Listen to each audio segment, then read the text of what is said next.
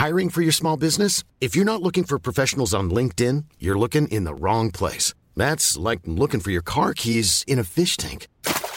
LinkedIn helps you hire professionals you can't find anywhere else, even those who aren't actively searching for a new job but might be open to the perfect role. In a given month, over 70% of LinkedIn users don't even visit other leading job sites. So start looking in the right place. With LinkedIn, you can hire professionals like a professional. Post your free job on linkedin.com/people today.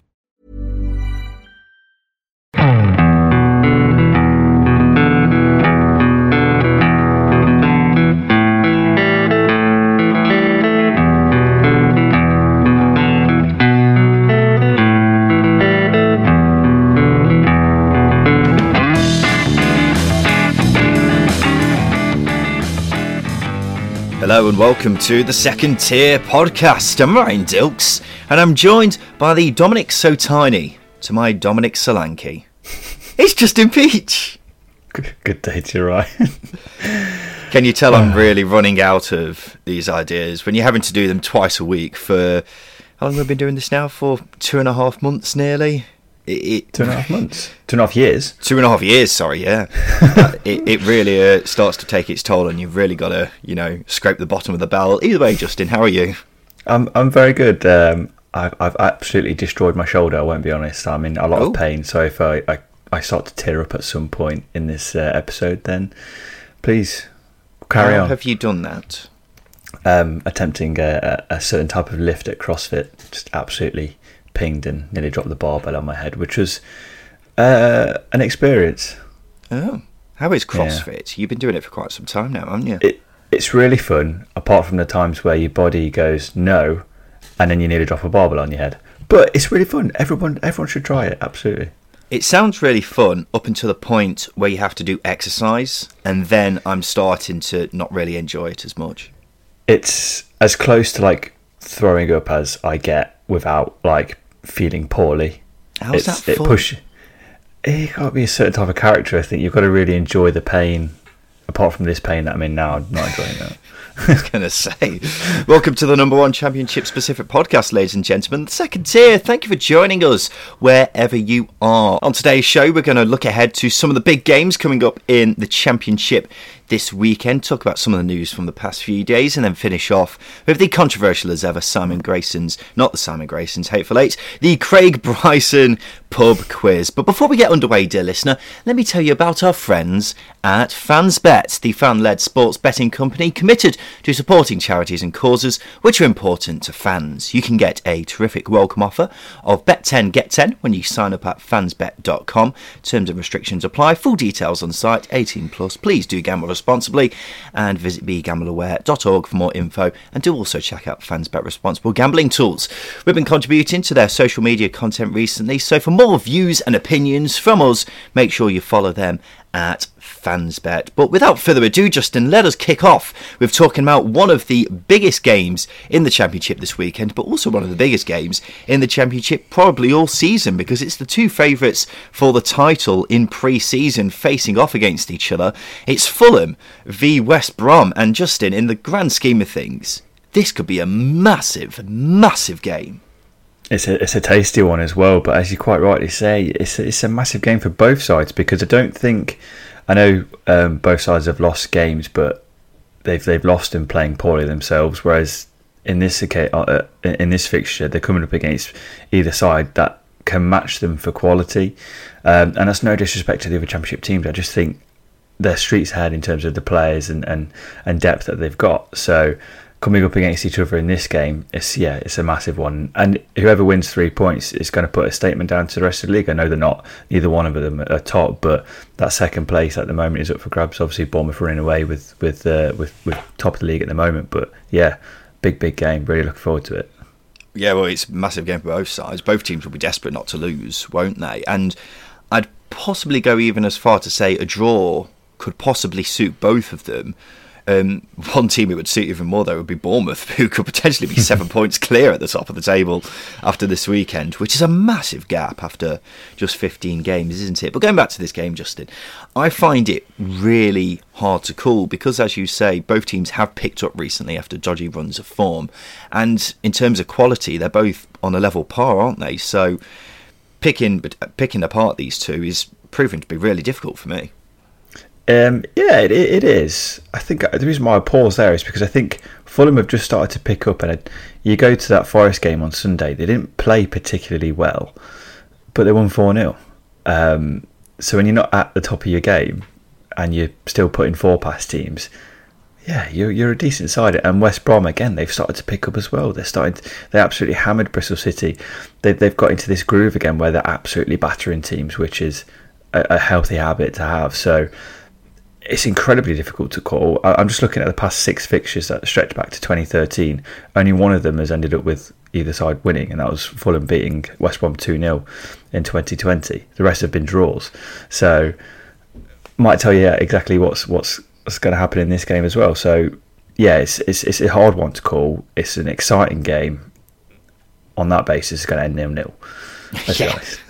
That does tend to be the case of what happens, though. When two very good defensive teams come up against each other, it usually just does settle for a stalemate at the end of the day, doesn't it? And I think, obviously, Alexander Mitrovic is the main goal threat for Fulham, but West Brom will be very keen to keep a tight leash on him. And when you've got 3 very good centre-halves, all got their eyes focused on him, it's going to be difficult for him to try and find any space in the West Brom box. And on the other side of things, Fulham very good at keeping the ball. And that's going to bring me on to my next point, Justin. When you talk about how good these two teams are, the interesting thing is they're two completely opposite styles of play, aren't they? Fulham like to play the ball around on the deck, while West Brom, as we mentioned plenty of times this season, aren't afraid to go a bit route one, are they? So that's going to be another interesting aspect of it.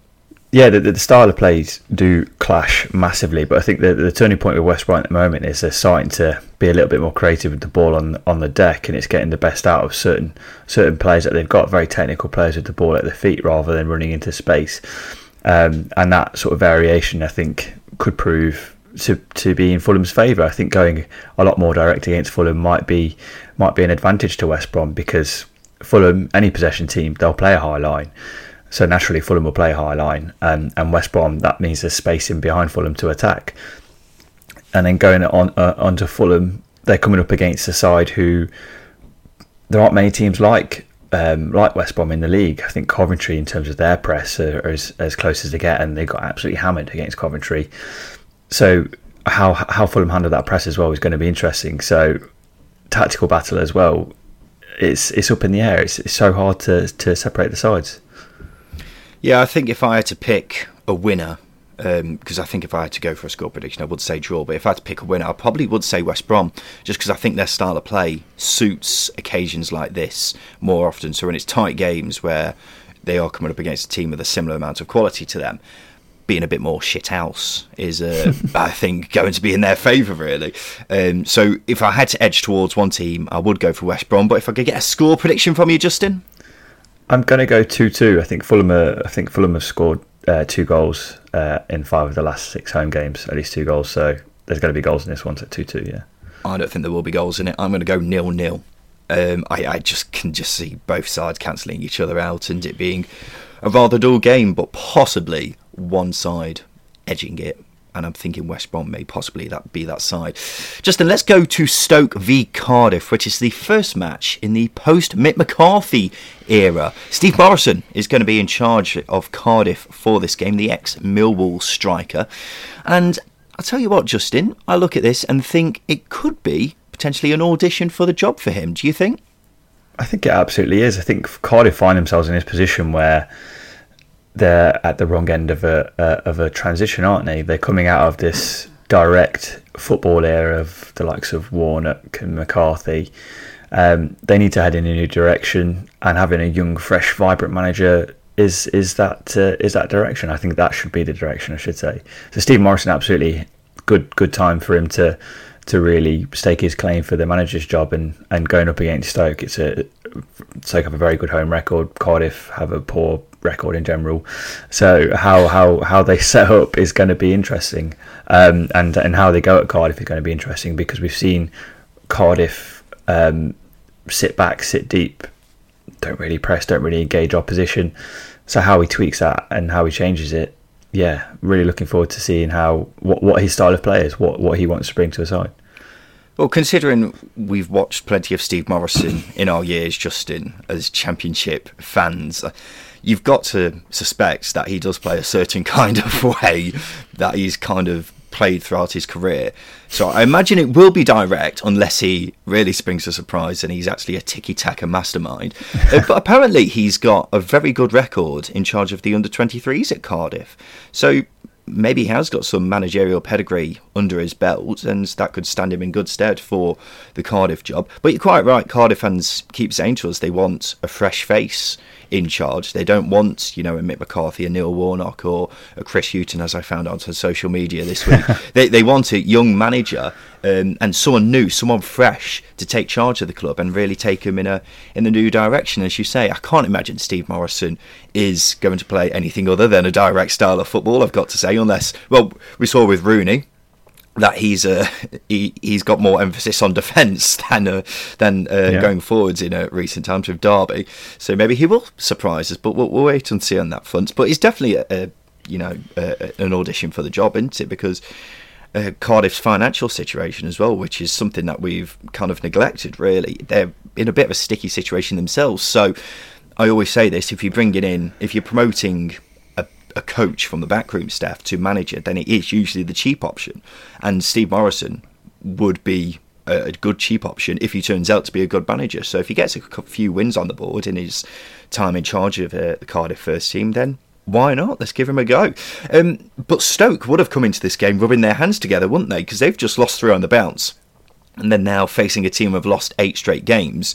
But now they're facing a side with the possibility of having to deal with the new manager bounce, which isn't ideal for Michael O'Neill's team. But what have you made of Stoke in these 3 games that they have lost? Are there still signs of encouragement, or do you think this is a time to worry about the Potters? I think there's a bit of both. I think the encouragement aspect is that they've gone ahead in 2 of those last 3 games. Go back to Sheffield United, they should have seen that game out. It was that late collapse that cost them a point and 3 points. And then you go back to the game, I can't remember who it was now. Just at the weekend, Sawyer's obviously scored. It was Millwall, wasn't it? Yeah. Was it Millwall? Yeah, it was Millwall. And then, they take the lead again, and then poor defensive errors. I mean, Bradshaw was unmarked twice. That's the worry there. That's the worry that they're dropping points from leading positions. They're showing signs that they might be a soft touch, which for a team like Cardiff, who have got experienced pros, they're going to try and exploit that. They're going to try and make it difficult. So there are signs of encouragement in the sense that they are still taking the lead. They are still creating chances. But the disappointing thing that they should be worried about is they're throwing them away. That's the worry. But this is a good game. It's an uncomfortable game, I think, for Michael O'Neill because of that factor that you've mentioned about Steve Morison, new manager. The 8 straight losses can't carry on, can it? Can't go to 9. It has to stop somewhere, and this might be the game. So what's your score prediction then? What are you thinking, Justin? This is probably the hardest one to predict this weekend. I don't know. I 1-0 Stoke. 1-0 Stoke. I think a draw would possibly suit both sides, just so it stops this poor run that Stoke have been on, and poor run that Cardiff have been on as well. And I think Steve Morison, away at a team that have been in the playoffs for most of the season, getting a point there in his first managerial job, I don't think it'd be a bad result for them. So yeah, I'd go for 1-1 draw. Why not? Bristol City v Barnsley, Justin.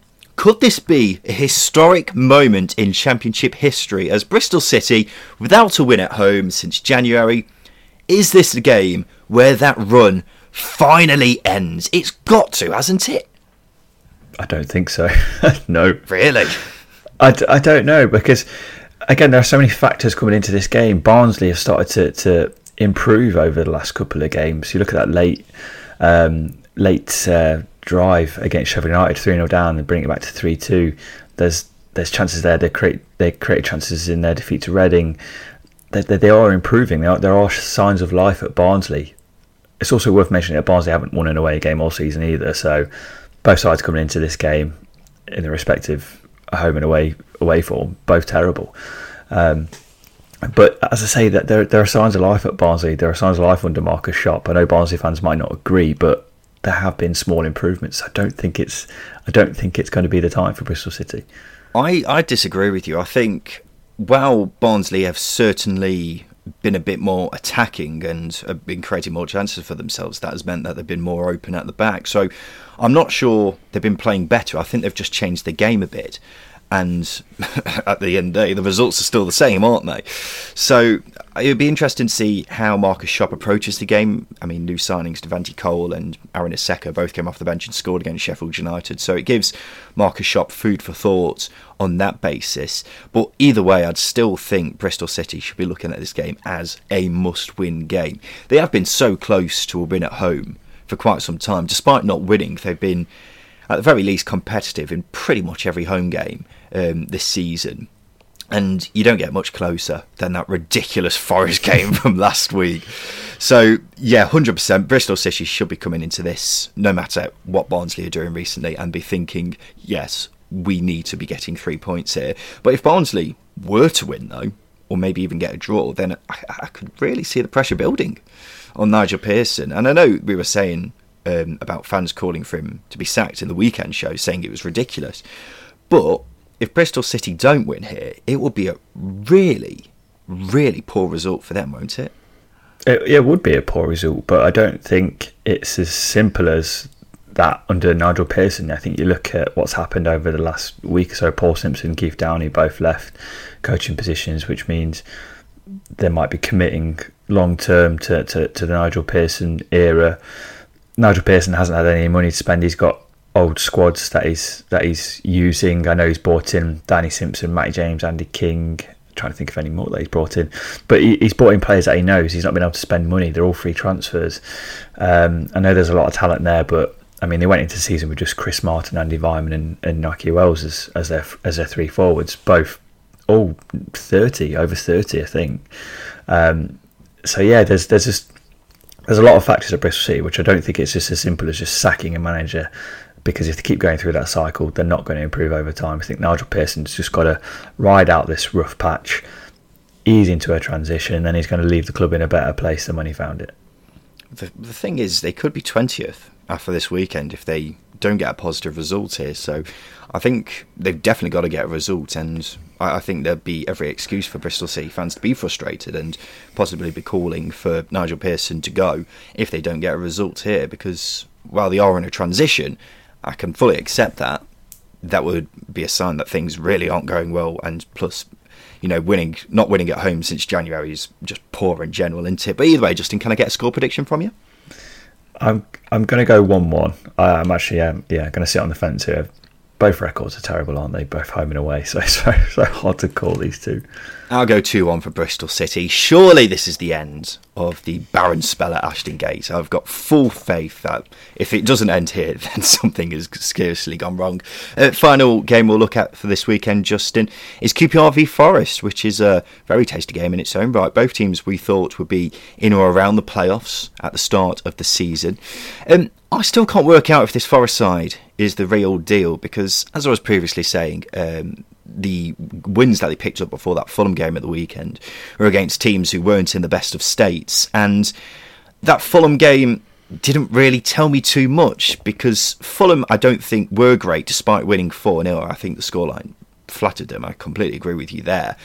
So from a Forest perspective, I'm not sure really what to think, but this is another game which will give us a bit of an idea of where they are at.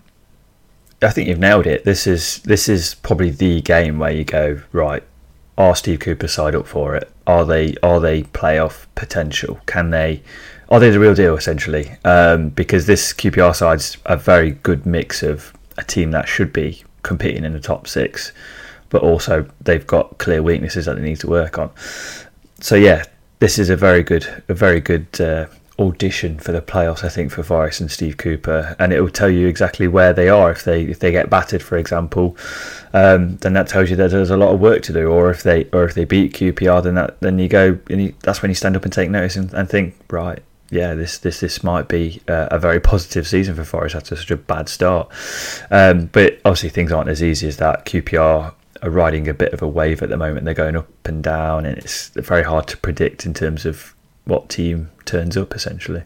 Yeah, they're proving to be a bit unpredictable at times, aren't they? Because they were ticking along quite nicely, and were statistically facing the tougher teams in the division compared to where they are in the table. But then that loss to Peterborough at the weekend was very disappointing, it's got to be said. So, yeah, both teams not really sure where they stand heading into this game, but Sam Field is in contention to return to the QPR squad after missing the first few months of the season through injury.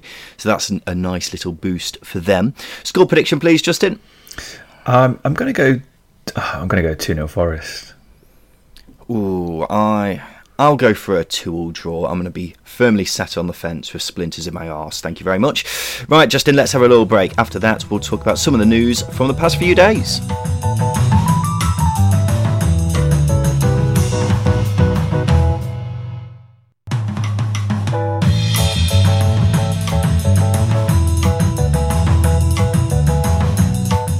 Welcome back to the Second Tier podcast.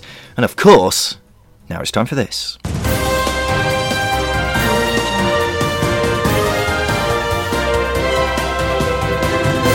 Yes, it's time for the news. I'll be honest with you, Justin, there hasn't been much news from the past few days.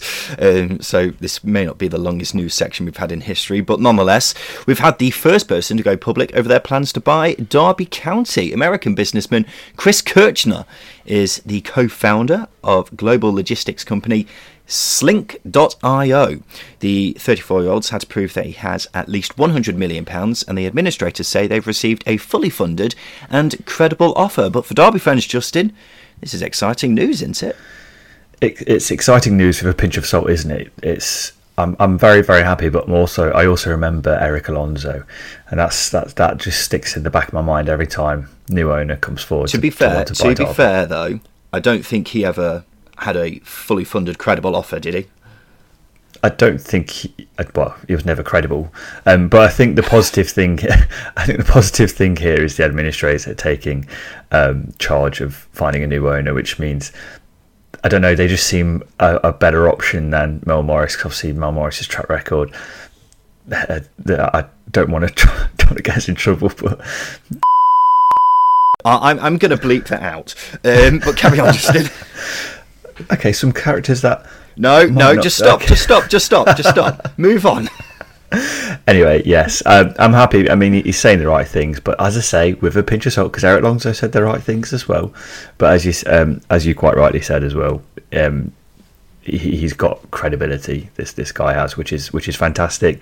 I think Simon Jordan spoke him up, which again I don't think is the best indictment, because he's got it wrong in the past, to say the very least. But it's positivity nonetheless. It's movement. It's people interested in buying a club that is genuinely a massive basket case over the last couple of years. Yeah, well, Wayne Rooney has welcomed Kirshner's interest, saying he was at the game last week. I spent a bit of time with him. He's got some really good ideas. He's a very good businessman, and I am sure he wouldn't be putting his name to a public statement if he didn't mean what he was trying to do at the club. The interesting thing is the owners, or the administrators I should say, have said they're looking to narrow it down to 3 potential buyers by New Year, aren't they? Which, for anyone who's thinking, oh, January transfer window, that's alarm bells ringing. Because if Derby do head into that January transfer window still under administration, then there could be a fire sale. But if they have this points deduction and potentially another points deduction, but they still manage to keep hold of their squad, then there's still a chance they could stay up. It's just whether they have a new owner in time by the January transfer window, but I'm not sure if this changes that. It's at least exciting news nonetheless. But he also tweeted on Wednesday morning that Nottingham Forest sucks, which is a very good way of getting yourself into the good books of Derby fans, I can tell you that for sure. According to the betting, Justin, there's a new contender for the Cardiff job. Anthony Barry, who used to be Paul Cook's assistant at Wigan before becoming a first-team coach at Chelsea, where he still is now. He's also part of the coaching team with the Republic of Ireland. Justin, I think this is another thing that's going to be taken with a pinch of salt, because whenever someone makes big moves in, the betting markets, it doesn't necessarily mean too much. It may just be someone's heard some sort of rumour, asked whoever to price it up, and then they've lumped on £100 or something like that, and the bookies have gone, oh god, someone might know something. But on the other hand, that rumour might just be absolutely bogus and not mean anything at all, which it quite often does mean when it comes to managerial jobs. But nonetheless, he's a young coach, isn't he? And I think that's one thing we can say with Cardiff fans, as we were just saying earlier with Steve Morison, that Cardiff fans are very keen to get a new, fresh face into the club, aren't they? And Anthony Barry, I suppose, or some sort of other young coach would be a good way of going about it. No, you're absolutely right. I think Anthony Barry, he's been linked with a couple of jobs in the past, and I think he was interviewed for, I want to say Ipswich. I can't remember off the top of my head, so I might be making that up, but he's one of those names that gets linked with jobs fairly often. And he's got, like Steve Morison, he's got a very good pedigree from a coaching perspective. It's obviously just making a step up to managing a first team, but it's a good direction. It's a good link to have. It shows that there might be a clear shortlist. I think Michael Flynn's obviously one of those in that category as well, a young, vibrant coach, lot to offer. Steve Morison, another one. So yeah, it's a step in the right direction, you'd hope, from Cardiff. Here's a question for you. Over the last few days, obviously it's been a few days now since the news broke that Mick McCarthy's been sacked, and we've had a bit more time to think about it. Are there any other managers who you've thought of which you think would be a good fit for the Cardiff job? I'll be honest with you, Ryan, I haven't given it a second thought. I saw Mark Hughes linked with it. That would be interesting, because I think, again, Mark Hughes as a manager has still got a lot to offer. I do rate him. I think that Southampton spell was a disaster, but I think if there's no one else willing, he might be worth a shout. Robert Page is an interesting one. I saw him linked as well. He's done a very good job as Wales interim boss. So I think he'd be another really good shout as well. But I don't think there are too many. It's too hard to predict, because I could say a tiki-taka style manager and it not fit the bill. It just doesn't seem right. He wouldn't get the best out of that squad there, like you've mentioned in the past. So it's very hard to throw names in the mix, because you don't know what direction Cardiff are going in. Well, that's the thing I keep saying to Cardiff fans. It's all well and good wanting a young, fresh manager. I completely understand that. But other people who are saying they want a different style of play, you can't really do it with this Cardiff team, because it's all well and good asking, a carpenter to make something, but if you don't give him the right tools, then he's not going to be able to make it. And at the moment, the Cardiff team is only suited to one style of play. You can't ask Aidan Flint to play out from the back. You can't say to Marlon Pack and Will Volks, I want you to be playing quick triangles around the midfield. You can't be saying to Kiefer Moore, I need you to play as a false nine.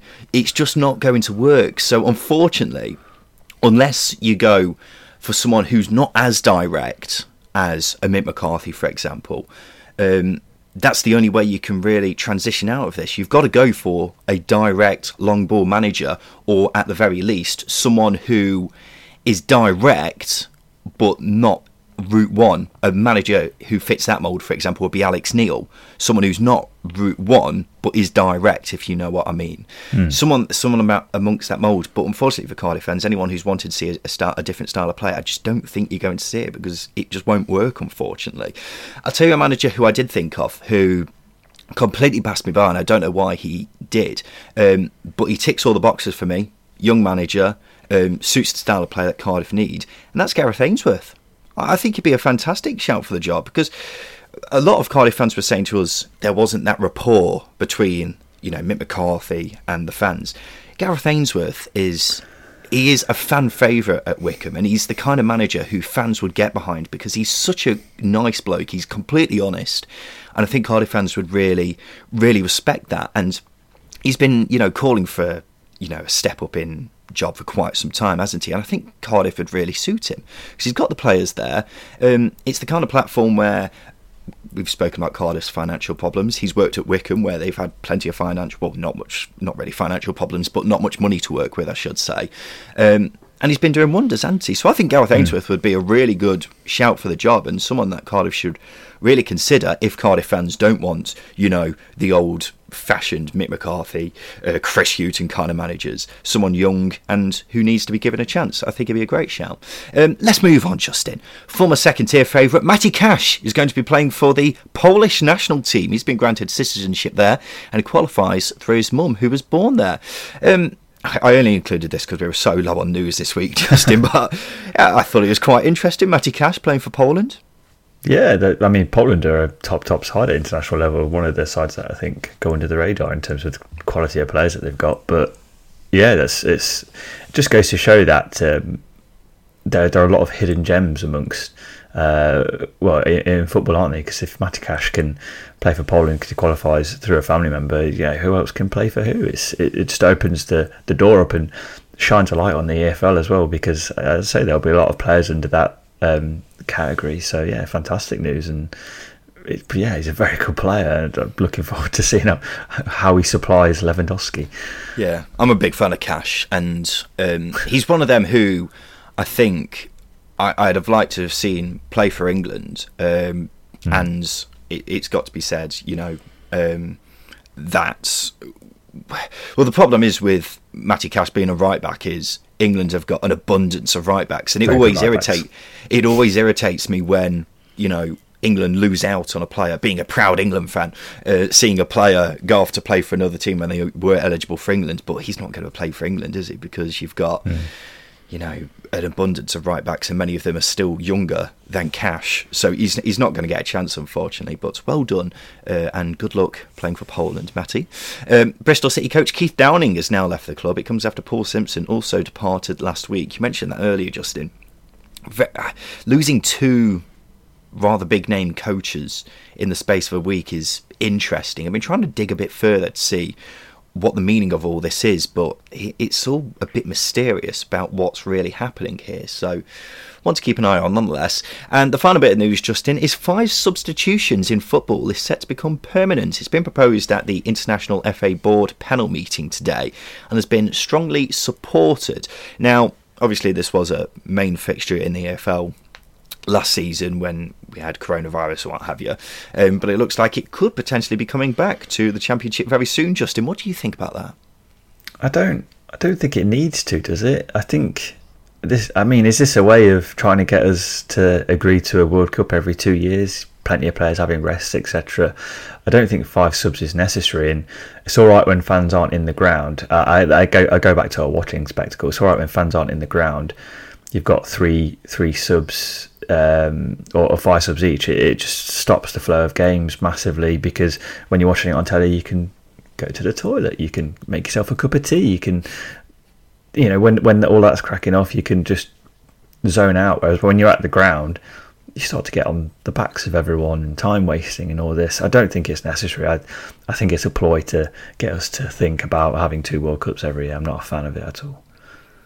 I think you're thinking too deep into it. I don't really care if there's 5 substitutions or not, to be quite frank. I think it does suit certain managers. Mr. Ishmael may particularly be keen to see it introduced back into football very soon. I don't think it really matters, to be quite honest. And footballers, we keep talking about how many of them are burning out. If this goes some way to stopping it from happening, then I'm all for it. Right, now it's time for this. All right. Settle down, you lot. It's time for the Craig Bryson pub quiz. You're absolutely right, Mr. Bartender. This is the game where Justin and I try to guess a mystery Championship legend. This week it's Justin's turn to give me 6 clues on a player who's made at least 200 Championship appearances. I've just got to guess who thou is. The score currently is 3-2 to myself. I've got a chance now to regain my 2-point lead, as long as Justin doesn't come up with some cropper of a Championship legend, but we'll wait and see on that front. Justin, can you give me the first clue, please? I can, and I will take offence to that because I disagree entirely. Anyway, straight to the clue. I've made 208 appearances, scoring 23 goals. That sounds like a midfielder. 208 appearances is just over the threshold, so I'm curious on that front. I'll go with Carlos Edwards. Carlos Edwards was playing Championship football for about 40 years. No, he wasn't. 100% he was. Yes, he was. Was that Millwall, Sunderland? Anyway. So you're saying it's right? It is. No. It is not Carlos Edwards. I made my debut in English football in 2000 when I signed for Fulham, only making 16 appearances in 2 years. Corley Wood? No, I was going to say Corley Woodrow. Whoa, 2000. He'd have been 6 years old. Oh, God, that was a nightmare guess. Yeah, I got that completely wrong. I was just thinking Fulham and someone who's not played very much, but yeah, that's completely wrong. Next clue. Next clue, please. I moved on to Preston, where I spent 3 years playing for Craig Brown and Billy Davis before leaving on a free. Despite wanting to stay, there was a bit of controversy between us when he was released. Okay. Fulham to Preston. I don't think the Fulham thing is going to help me at all, if I'm being honest. It's a bit of a red herring. Yeah. So I'm going through Preston players, and I've got to say I'm struggling. I'll go for somebody like Paul McKenna. Did he start off at Fulham? I don't think he did, but Paul McKenna's up there in terms of appearances in the Championship as one of the highest. Okay. I moved on to Leeds, where it's not Paul McKenna, then, is it? It's not Paul McKenna. Get the hint. I moved on to Leeds, where I gained cult hero status, winning Player of the Season as they were relegated to League One. Just the fourth non-UK based player to win the accolade. Really? Really, yeah. Surprised me. Really? The fourth non-UK player played for Leeds? The only player who's coming to my head, and I don't think it's right, is Patrick Kisnorbo, but I don't think he played 208 games for Leeds, for the Championship. It's not Patrick Kisnorbo, but that's a good guess. Because he scored a few goals as well. How many cues have I got left? You've got 2 clues left. Okay.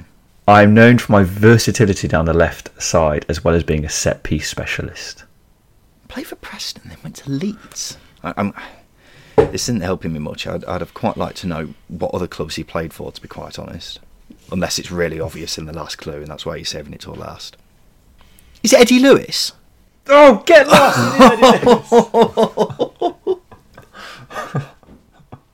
A light bulb just went off in my head after that last one there. That is a banging shout for me. I'm buzzing with that. But Eddie Lewis, the former American international, wasn't he? He was a fairly handy player at Championship level. He was. He only played for Fulham. Made a handful of appearances. Then was amazing at Preston. Very good at Leeds, and he was absolutely hopeless at Derby. Derby would have been an obvious one because he was a disaster, and it's one of them players that I just associate with a very poor period of football. But yeah, that's a very good shout. I didn't think you were going to get it. I tried to make the clues easy but vague. I was struggling until that light bulb moment went off in my head. I'm surprised he made 208 Championship appearances, though, I've got to say. I thought it'd have been more, but I think that 2 years without making too many appearances for Fulham just held him back because he was an ever-present for Preston and Leeds, but that was for 5 years, I think. Yeah, he's one of those players who, despite him not being very good at all of his clubs, he's always got a fond place in my heart. Do you want the last clue? It might have been. I finished my career in 2010 at LA Galaxy, and I'm now the founder of Toka Ball, which is essentially a small ball that helps youngsters improve their technical skills. Yeah, that's nice. So his career only lasted for 10 years?